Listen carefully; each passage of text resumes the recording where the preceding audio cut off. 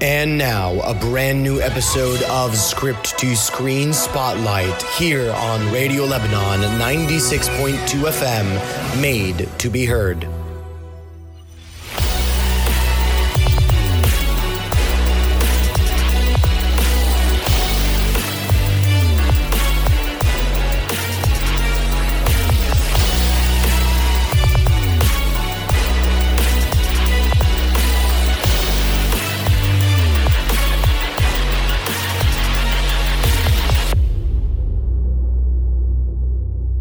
Hello and welcome to a brand new episode of Script to Screen Spotlight here on Radio Lebanon 96.2 FM. You are listening to us on this fantastic Friday afternoon at 3 p.m. I don't know why I did that accent, but there it is.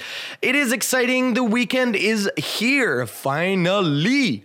But no weekend is the same unless you have a co-captain or a co-pilot to help guide you down that weekend. So join me in welcoming the solo to my Chewbacca, the one, the only Hot Solo. Hello, Alan. Hello, screeners. Happy Friday. It is indeed. It is. I love Fridays. Oh, me too. They're like the best part of the weekend because it's just the second before the weekend kicks off. Yup.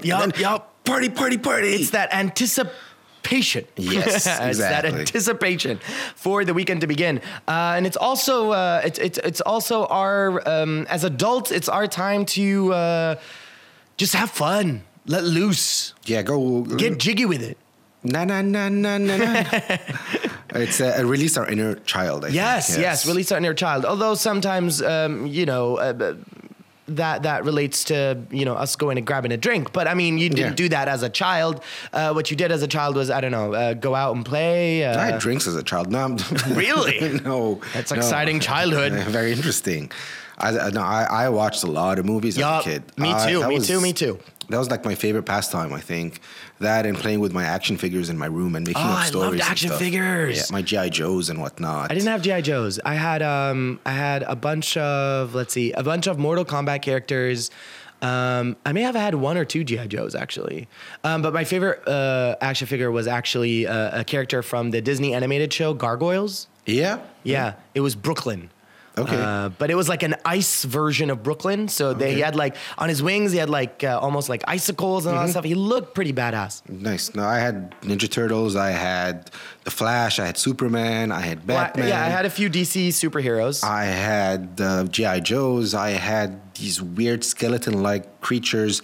I had like a huge box, and I would stay for hours, like making stuff up. Yeah. It was a lot of fun. Ooh, I had the Power Ranger action figures. I had the ones where you like click the center and their head flipped and then you got like the Power Ranger helmet on. Yeah. Those are really cool. Yeah, they're awesome. Go Power Rangers. Dangers? I don't know. Dangers. Danger. So you said you used to watch movies as a kid. Well, what are some of your favorite childhood movies? A lot of movies like I used to watch and rewatch. There's definitely Mary Poppins. Ooh, now a spoonful of sugar. Now the weird thing is, even though now I forgot, I used to have it on VHS and it was in French. Ooh. So the songs were in French. So my first encounter with Mary Poppins was in Francais. Was it like supercalifragilistique? Something like that. But for some reason, I don't remember them in English, in French. I remember the songs in English. Oh, okay, cool. Because I watched it definitely later. What a classic. It's going to be interesting once Emily Blunt takes over. Yeah, I'm very curious, actually. I think if someone could... And I'm saying, it's her. There's nobody else that can pull this off. It's Emily Blunt. I think for a while they were considering Anne Hathaway, and I was like, ooh, no. I mean, I like her, but like, no. But not Mary Poppins. Not Mary Poppins. But Emily Blunt, I mean, she's a mom, which kind of helps. She has a very kind of Julie Andrews-ish vibe. She's very classy. Very mom-like. Yeah. And I kind of, it works. Very Mary Poppins-like. I mean, it's interesting because the last thing we would have seen her in would have been A Quiet Place. And now she's A Spoonful of Sugar. It's very different extremes. Two extremes of the spectrum. Very different extremes here. What? What are the movies? On my end, let's see. I mean, I was a big Disney kid growing up, so I'd have to say probably be a tie between Lion King and Aladdin. Okay. I think I've seen Aladdin like more than I can count. Yeah. I mean, it's just such a classic Disney film. So nervous about the live action remake. I was a bit older when it came out, so that's why I don't consider it as a film I watched. Oh, okay. Yeah, no, I mean, it came out in like what, 95? Probably. I was 94, 95, something like that. So I was around 4 or 5 at that point. No. No, you were, because No, I 'cause was Mandy- like 13, okay, yeah, 14. Yeah, but my sister was born in 91, so I was like 8 or 9. Yeah. I was like 8 or 9. So that's still me being a kid. I hadn't reached my teeny years yet. Yeah, the wild teen years. The wild teen years. But yeah, I mean, it's interesting when you go back and you watch these films when you've grown up, you kind of appreciate them on a different level when you do. And sometimes you're even disappointed by them because they were so glamorous when you were a kid, and then you notice they're like, oh, I actually like that. What was wrong with me? yeah, I mean, not Aladdin or Lion King, because Yeah. those are really good, but like other films. I know actually when I once went back and started rewatching a few episodes of the Gargoyles animation series. Man, there were episodes that dealt with like gun control and all that stuff. And I was like, how was I watching this as a kid? This is so serious. Like, this is so dramatic. There was like mobs and like all that stuff. I'm like, wait, this is a kid's show. Like, what's going on? Why is this so serious?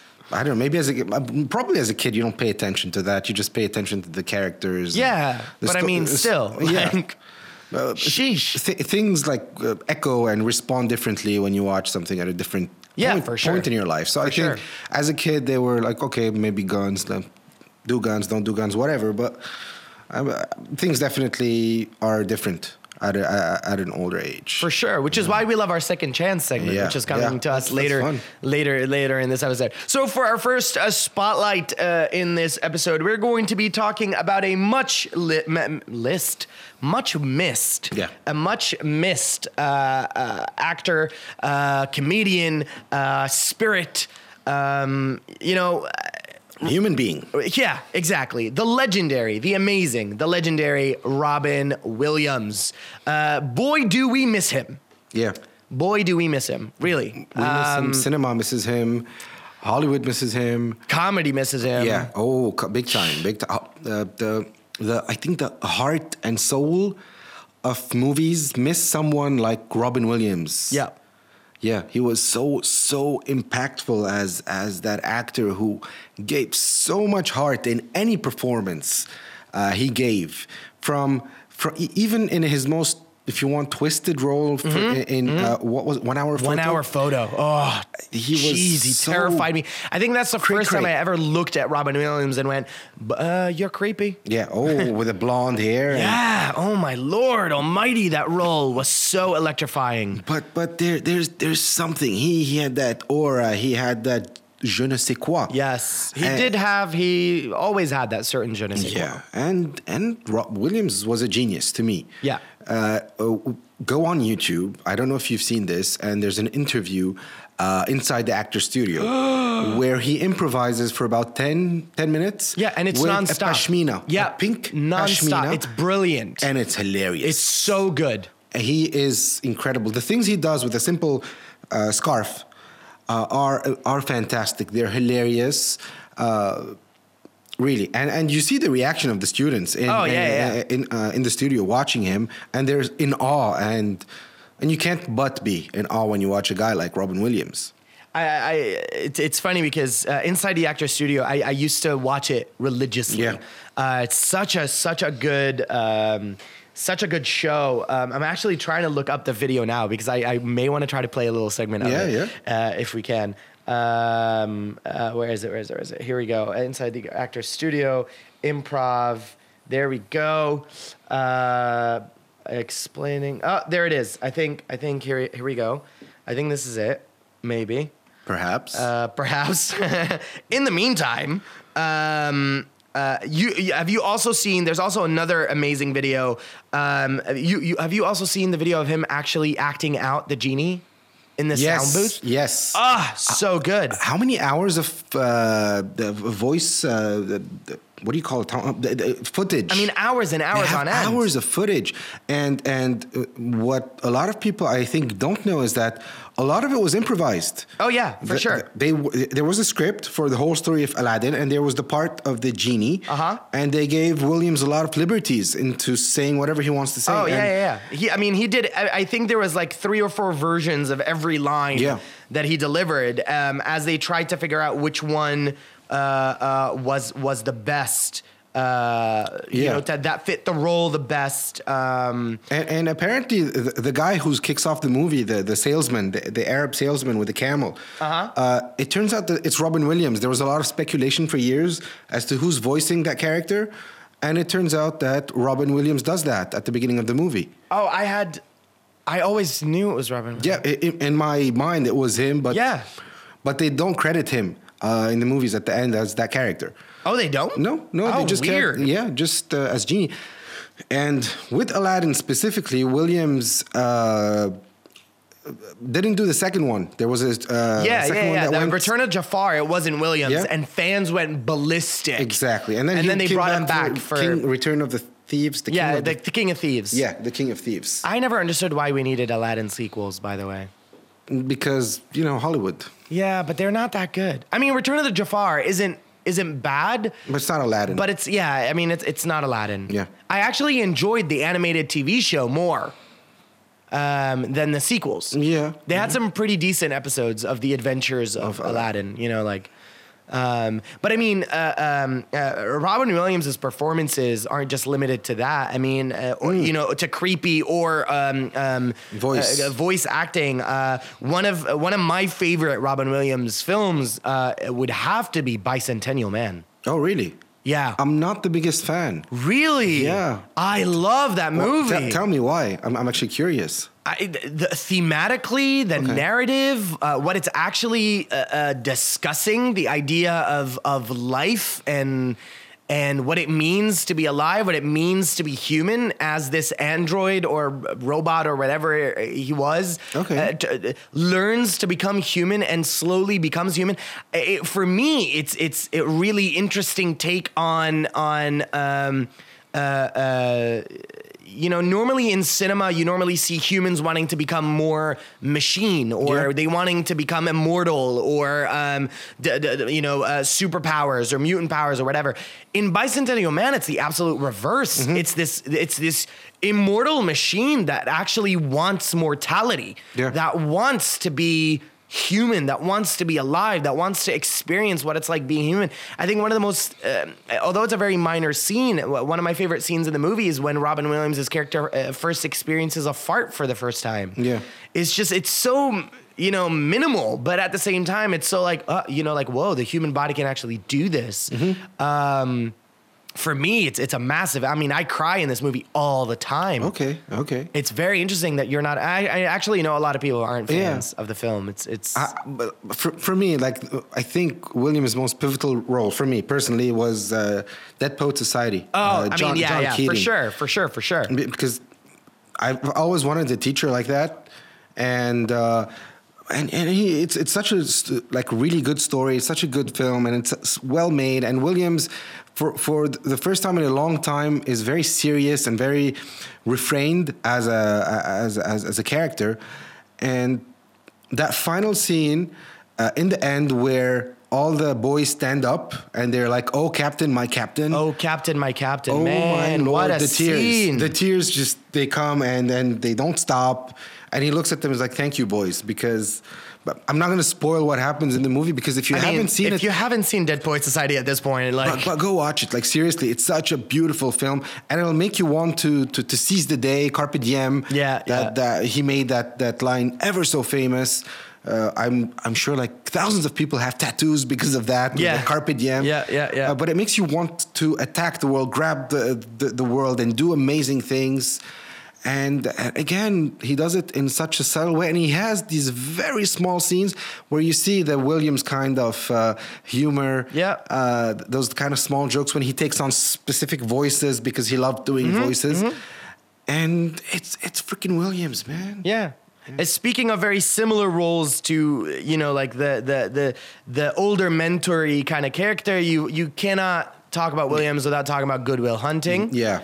I think, Wow. you know, literally, wow, what a performance. What a film. You know, back when Damon and Affleck were not Batman and Bourne. Batman and Bourne. Yeah, basically.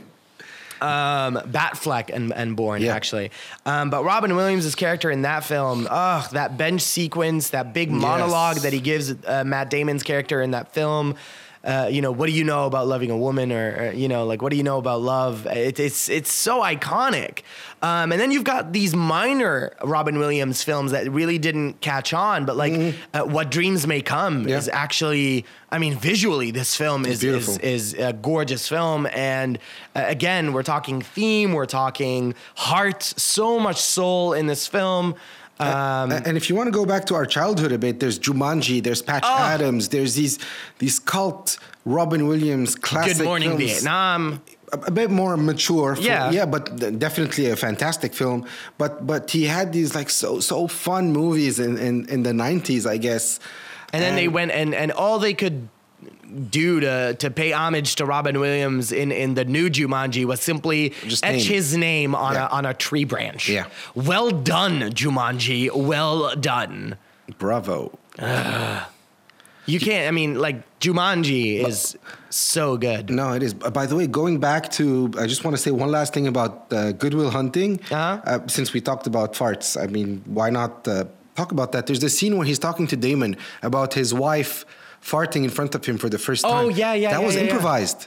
That was not part of the script, and he just improvised it. That's and so they're cool. laughing and they're cracking up, and you can see for a second Damon looking at someone, probably the director, Gus Van Sant. yeah. Should we continue, or what do we do? And then they just continue. See, lucky Then- for them, Gus Van Sant was directing, because Gus Van Sant is actually like part of that Dogma movement. Yeah. So like he's very like chillaxed about that sort of thing. Again, another iconic role, and I think it's a role that literally describes who Robin Williams is and who will always be. Actually, no, you're talking about something else. I wasn't going to talk about. I mean, eventually, I was going to bring up Mrs. Doubtfire for sure, but for me, the role that literally it's the epitome of who Robin Williams is. The Pan. Oh, Peter Pan. And I mean, my T-shirt. I'm wearing a Peter Pan You T-shirt. are wearing a Peter Pan T-shirt. Ironically. I mean, you couldn't have asked for a better person to play an adult A man-child. Peter Pan. A man. Literally. Yeah. Yeah, literally. I mean, Yeah. he is the Pan. He's the Pan. What, you are the Pan. What was it? The scene with Rufio, and when he finally admits to him that you are the Pan. You are the Pan. Wow. Wow, what a scene. Kills me every time. What and Hook and Dustin Hoffman and Bob Hoskins and everyone. What Just a, like that stellar cast. But again, and you know, Spielberg, Yes. you know, he knows what he's doing. Yeah, he does. The film is so iconic. It's got a brilliant score, but it's also got, I think, Heart. Williams. It's got Williams's heart, literally. Yes. You can see how much fun Robin Williams was having playing this role. It's got twice the Williams, John and Robin. Ooh, well then. Yes. And then going back to Mrs. Doubtfire. Mrs. Doubtfire, which, I mean, Also, what a hilarious performance. And so many beautiful messages about family and about divorce and about how kids cope with it, and is it their fault or isn't it, and don't blame yourself. And of course, the performance is just hilarious. Stellar. He's so funny. It's stellar. Dancing with that Hoover, playing football. I mean, the Dancing with the Hoover, I almost feel like it was their version of Risky Business. Yes, it does feel like that. Yeah, it's almost their version of Risky Business. Yeah, and that final scene where he's playing the male character, and then he plays Mrs. Doubtfire in the restaurant, going from one place to another. And I mean, it's brilliant. Magic. Brilliant movies. Yeah. It's just sad that we live in a world now where there isn't Robin. I mean, he's still alive in the movies for us. You can always go back and see these films, but it's sad because now we won't get anything new from him. And, you know, I almost wish, and I almost know this for a fact, that if he was still around, I don't think As much as I love and respect Will Smith, I highly doubt that Disney would have cast Will Smith. I don't think they would have brought him back just like they brought back James Earl Jones to play Mufasa in The Lion King. Yeah. Because I am certain that fans would have. I would have been on board. Yeah. I wouldn't have been on board if Williams wasn't involved. Had he been here today, it's just sad. It's sad for me that we lost this amazing talent, this heart, this spirit. It's nuts. You know, this very funny story about Williams and Spielberg while shooting Schindler's List, which was a very dark movie. Yeah. What Williams would do is would call Steven Spielberg and just tell Make him him jokes laugh. and make him laugh. See, this kills me. And it goes to show you the kind of human being he was. And that was reflected in his movies. You could see that in the characters he portrayed. He tried to give them heart. He didn't try. He gave them heart. He gave them heart, man. Effortlessly. He's so generous. And I don't know if you've seen his stand-up. His stand-up is some of I've seen the three of them. My favorite is I think the first one, live at the Met. It's one of the oldest. The first, ones. yeah, that was, yeah. That I have a recording of that I listen to sometimes in my car, and it's just hilarious. Yeah, it's a very crude Robin. Yeah, but I mean, it's hilarious. Robin. I love his live on Broadway. His live on Broadway, the HBO special was so good. And even in those, he injects heart. Oh yeah. I mean, absolutely. Which is the beauty of the guy. And he's nonstop. Yeah. He doesn't stop. Full of energy. My God.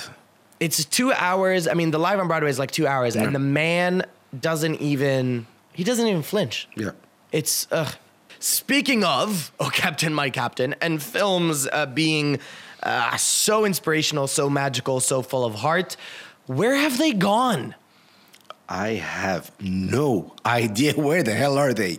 Where are they? I mean, really. Okay, let's put all these big blockbuster movies aside. Yeah. Okay, fine. We loved Avengers: Infinity War. We loved Mission Impossible: Fallout. Great.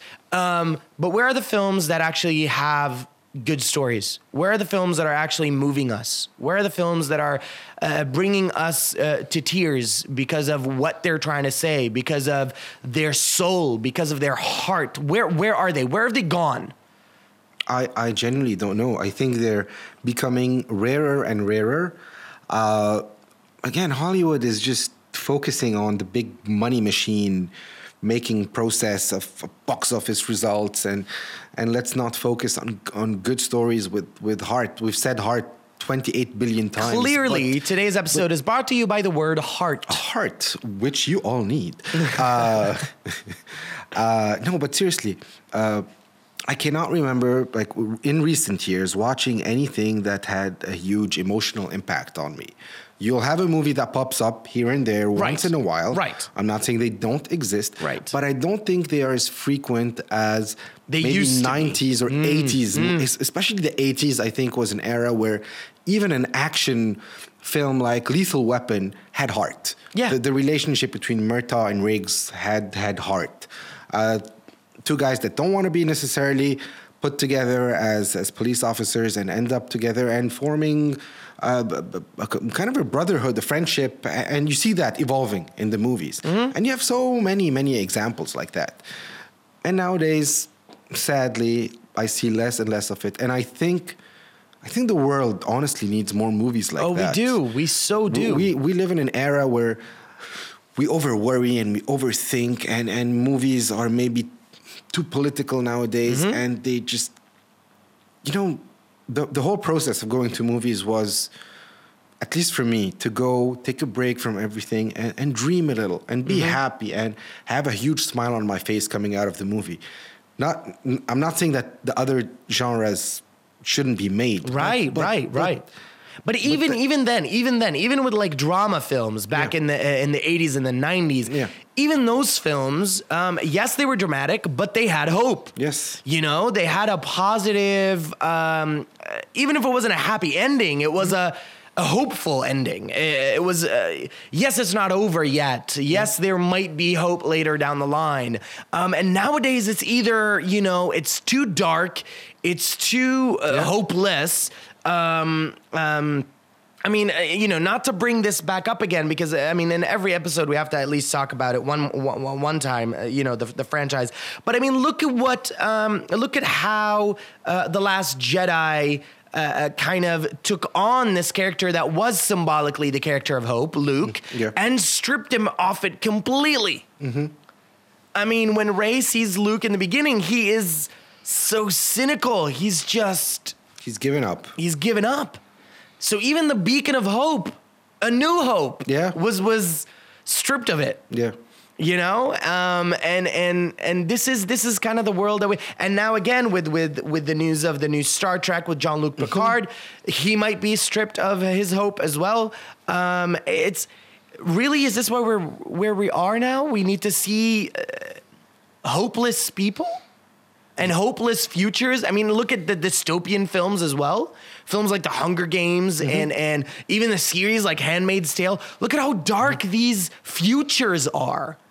And then you wonder why people are constantly complaining and they're constantly in a bad mood. It's because, well, you're putting us in a bad mood.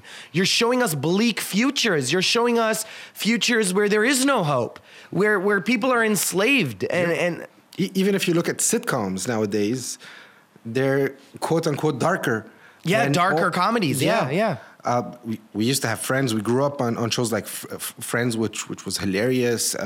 For myself, I used to love 30 Rock, Third Rock from the Sun. Oh, loved it. Just Shoot Me. These were like very funny, very light kind of sitcoms. And now sitcoms are, I don't know if you've seen It's Always Sunny in Philadelphia with Danny DeVito. I have seen a few episodes of it. It's funny, but it's dark. Gloomy. It's dark. Gloomy. And then Louis C.K. had his comedy series as well. I mean, the hopeful heart it's gone. Yeah. To a certain degree, it is gone. You do have shows like This Is Us that are sort of kind of bringing it back, but again, even that is a little too dramatic sometimes. So I don't know why we've gone down this over dramatic, over sad, hopeless path. I don't know. I wish I had the answer. I don't know, but the solution is make happier films, make more joyful series. And again, worry less. We don't want it to be dumbed down. Yes. That's not what we're saying. We don't want it to be pure entertainment only. That's not what we're saying. Because when you have a film with heart, you're walking away with something. Yes. The film is touching you. And you said every once in a while films will come up. For me, the finale of the new Planet of the Apes trilogy, War of the Planet of the Apes, I teared up at the end of that movie. Yeah. Because it was a satisfying, heart-filled ending. Yeah. It was a conclusion that hits you at your core. We spoke about this last week, Super 8. Yes. Which was, again, we called it the modern E.T., modern E.T. Letting go. Letting go. And again, a father and son relationship that is being fixed, if you will, through this over-the-top adventure that occurs. But again, look at the people that are kind of involved in this. Super 8 had Spielberg, who is, again, someone who is purely full of heart. And then you have JJ, which also kind of does have yeah, absolutely. And then the Planet of the Apes series had Matt Reeves, who obviously has heart, or else he wouldn't have been able to pull off these two films. A fantastic trilogy. Yeah, I mean, he didn't do the three of them. He did the second two, and third. Right? Yeah, he did Dawn and War. Yeah, Rise of the Planet was directed by someone else. But it's weird for me that we've reached this. I know I'm going to go back to Williams, but remember Patch Adams. It wasn't maybe one of the greatest films ever, but you can't leave the movie without having a sense of hope, without... Forget the movie. Look at the poster. Yeah, with the big... come on. The big nose. But, that final scene where he's in court, possibly stripped of becoming a doctor, and all the kids come in with the big noses, and it's such a tearjerker scene, and then you see him with that other doctor played by Philip Seymour Hoffman, with that old lady who doesn't eat, and then they put a whole swimming pool of pasta and throw her in, and she starts to eat. I mean, it's a happy movie. Yeah, it gives you hope. It made me want to question what I was doing in university. I'm like, should I be a doctor? so these things that push you, I think for me are very important and decreasing these days. I mean, you went from films that, Mr. Smith Goes to Washington and To Kill a Mockingbird. And then you had films like Philadelphia. You had films, A Field of Dreams. And now we've got, Doom and Gloom.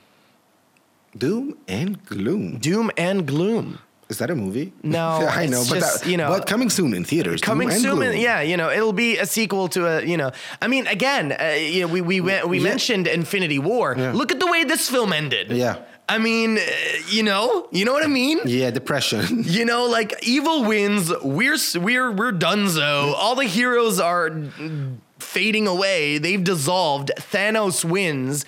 This is how we see the world now. We see the world as a world where evil wins and good loses. And this is a problem. I'm okay with having such endings. Yeah. But there has to be a balance. Right. Well, we know that with 4 coming out, there's going, good will prevail, But still, I mean, I remember hearing people gasping in the movie theater at the end of Infinity War. I remember people going, is that it? It finished? What happened? Yeah, I don't understand. I heard 2 women in the back of me going, we just wasted 2 hours. This was ridiculous. How could they kill off Spider-Man? Yeah. Like this, but again, it reflects our time. Yeah. It reflects that people really think that we live in a time that is completely hopeless. At the end of The Last Jedi, there's only 6 rebels left. You know what I mean? They send out a distress call and nobody answers. It's like we've been abandoned. That's it. Sayonara. So here we are at the second chance segment of our show. Last time we had a second chance. You wanted to fight for Wakanda forever. And today is my turn. Let me ask you a question. Uh-huh. Do you feel lucky, punk? Is that supposed to be? It's like a Clint Eastwood kind of reference. Oh yeah, I thought I knew that, but I wasn't sure if that's what you thought it was gonna be defending. No, today. I know. I think I know what because you've been wanting to defend this. I've been wanting to defend this for quite some time. By the way, Ahmed, if you're listening to us, this one's for you, buddy. Yep, it is. Okay, so what I brought into the second chance courtroom today is the one and only Man of Steel. Okay. I'm all ears. Okie dokie. Open mind. I'm listening. Okay, so when I did do a rewatch a couple of weeks, last month, I did the rewatch. And I posted it on my social media. Hod's reaction was, we're done. Don't talk to me anymore. We're done. And I was like, no, you have to. And he's like, nope, I don't want to. I'm not talking to you about this right now. We're done. So I decided to force him to listen to my defense. I'll listen. On the show today. Okay, so here it is. And I'm going to be essentially summarizing my entire 1,050 word review, which is the longest review ever of Man of Steel here. And I'm going to kind of bring up some of the highlights of the review. Okay. As fast as I can, hopefully to make a good case for this film. First off, personally speaking, and I've read a lot of the Superman comic books. I was a big fan of Smallville, the TV series.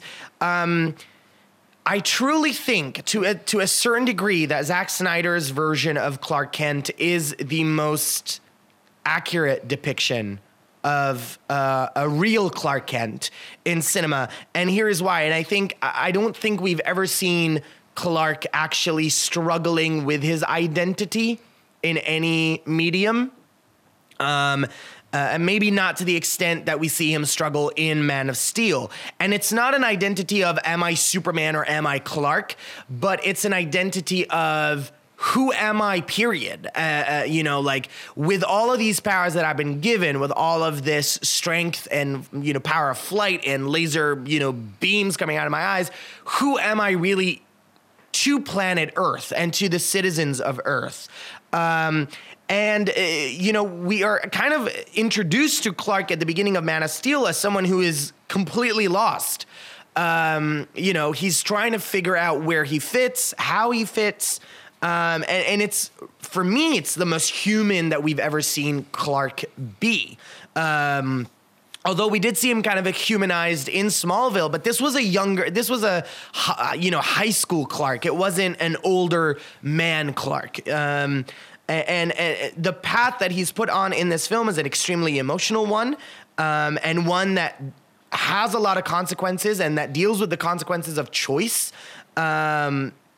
So you're dealing with a Clark Kent that's trying to understand himself as a Kryptonian and as the last Kryptonian, as far as he knows, as well as this man from Earth. It's very Messiah-esque of the character. And I know there's been a lot of, symbolism and a lot of Superman tellings of him being kind of a Messiah-esque creature. And Snyder actually takes huge advantage of this.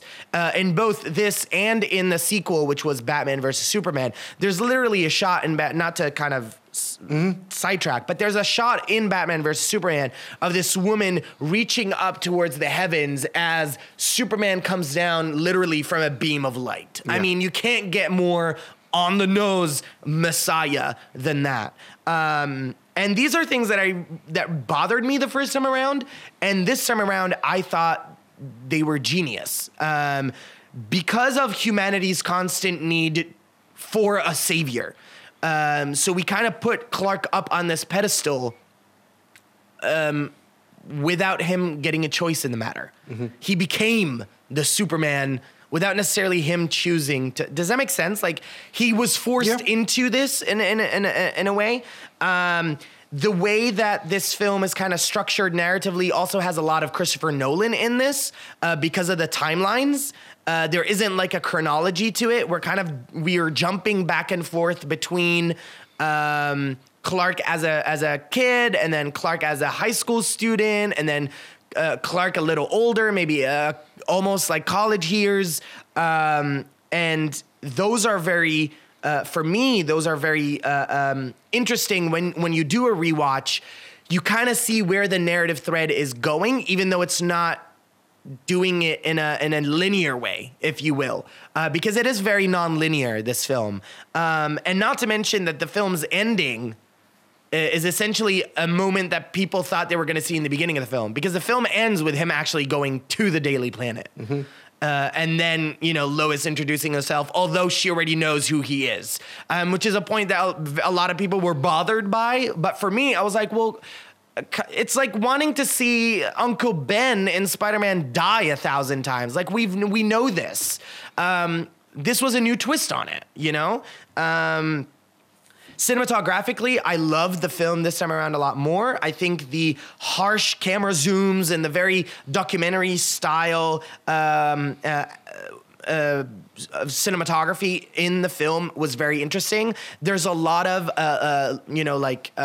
low angles in the film. So we're always looking up in a lot of ways. There's constant low angles in the film, which I thought was a very interesting kind of play on, yes, you're looking up to Superman the whole time. Yes, it is CGI heavy.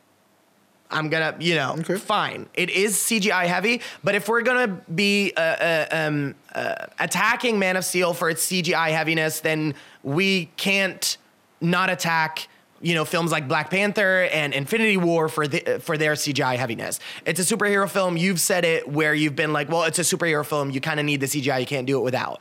And I agree. You can't do it without.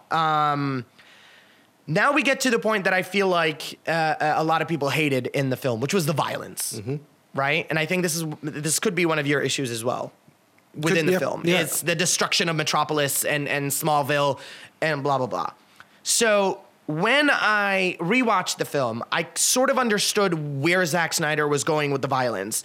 And it's literally the violence that's occurring around Superman is the violence that's actually occurring internally.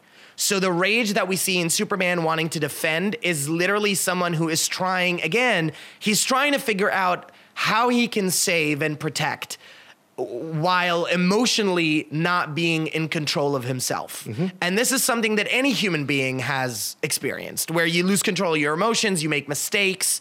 And so this is a Superman that makes mistakes. And obviously the consequences of this are kind of discussed in Batman versus Superman. So instead of, Superman uttering something like, "I'm being torn apart," which is a line that we heard in a certain Star Wars Episode 7 with Kylo. He says, "I'm being torn apart." Here, instead of Clark saying it, we're literally seeing it.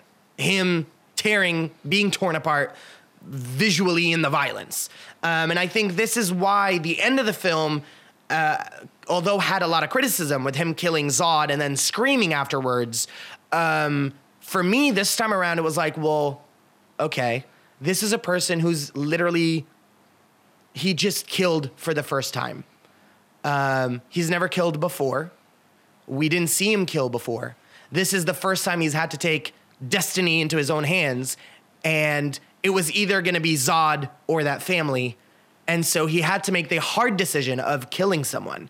And this is the ugliness of war. This is the ugliness of violence and terror and making difficult decisions of saving, the one life versus the many. And we've never seen Superman being put in this decision, kind of in this corner before. So a lot of people hated it because it was too dark for Superman, because it's, Lois and Clark adventures and zooming through the skies. And this was I feel like this is a Superman for the post 9/11 world. This is a much grittier and harsher and tougher Superman. Again, to kind of go back really quickly and kind of mention the visualization of what Clark is fighting. There's a scene, and it's one of the flashbacks, and it's the moment that Jonathan Kent dies in the film.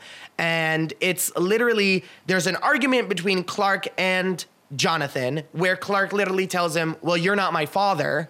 You can't control," something along those lines. And then a tornado hits. And then it's a storm. And then it's chaos. And with Clark literally having to sit by and watch his father die, because his father notices that if Clark was to use his powers in that moment, there's an entire village worth of people that are witnesses. So he tells him not to move, and Clark has to not move, and then witnesses his father dying. And this is again part of the buildup of Clark becoming the Clark Kent that we know. And I think a lot of people expected us to see the literal Christopher Reeve Clark Kent, but every hero has a beginning, and it was not necessarily an origin film, but it was an origination of, if you will, or a creation of Clark and the Man of Steel. And then on the other hand, with Clark being the beacon of freedom and freedom of choice, you had the antagonist, or the villain, which was General Zod, which is the epitome of what happens when your role is predetermined for you. He was bred to be a general, and so his entire structure is defend and kill and war.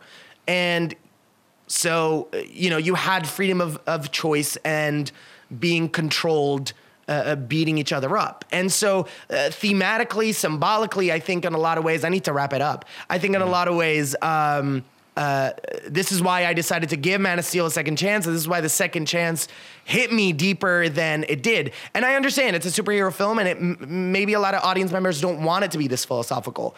But in literally a minute, almost minute 30, you have to respond. I'm going to try to go as fast as I can. I'll compress this.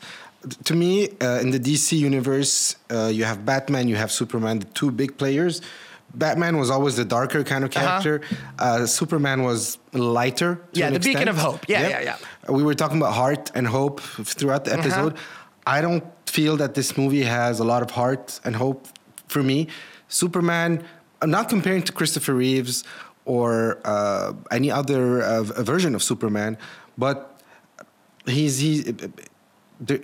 there's more positiveness. There's more.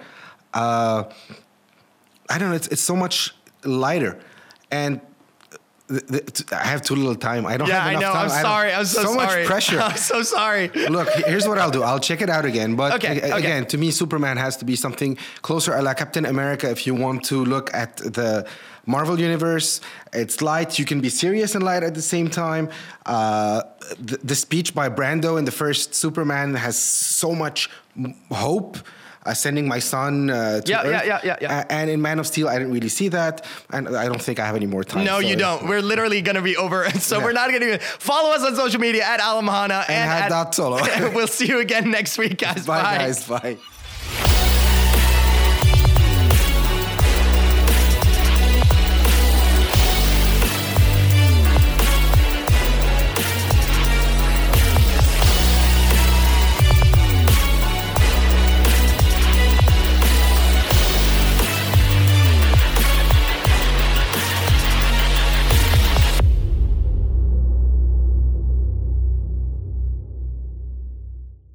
Hi, I'm Alan. And I am Hat Solo. And together we can rule the galaxy.